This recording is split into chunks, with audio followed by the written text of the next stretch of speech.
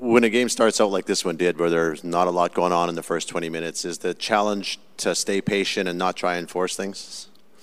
Well, I think this time of year, everybody's dialed in checking-wise, so if you spit the bit, you're going to end up giving up odd man rushes. I thought we stayed patient till we got our energy back, really halfway through the second period, and then I thought we really started to play and got our down-low game going on them.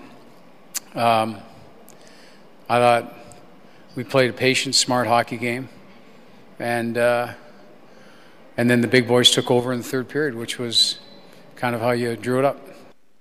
5 points back in the playoff race. Is there a new sense of just... We knew exactly what was going on, and we told the players, and they responded. I mean, I know everybody around here talks about next year, but that's not the focus in that locker room. And somebody's going to get in.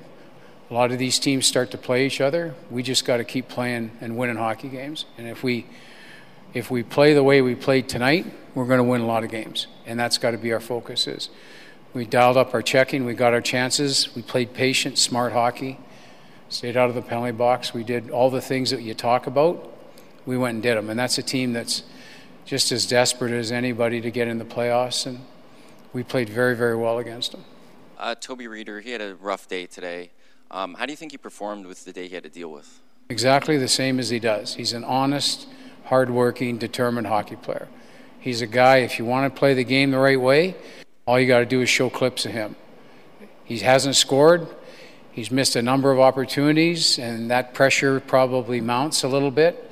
But as far as being a player on our team, he's very valuable because he carries the conscience of the team. You never have to coach him.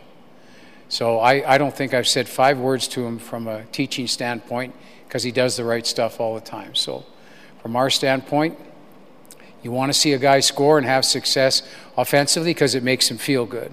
But if he's not doing that, he helps us in a number of other areas, and that's what a teammate does. So for me, he's a really good teammate.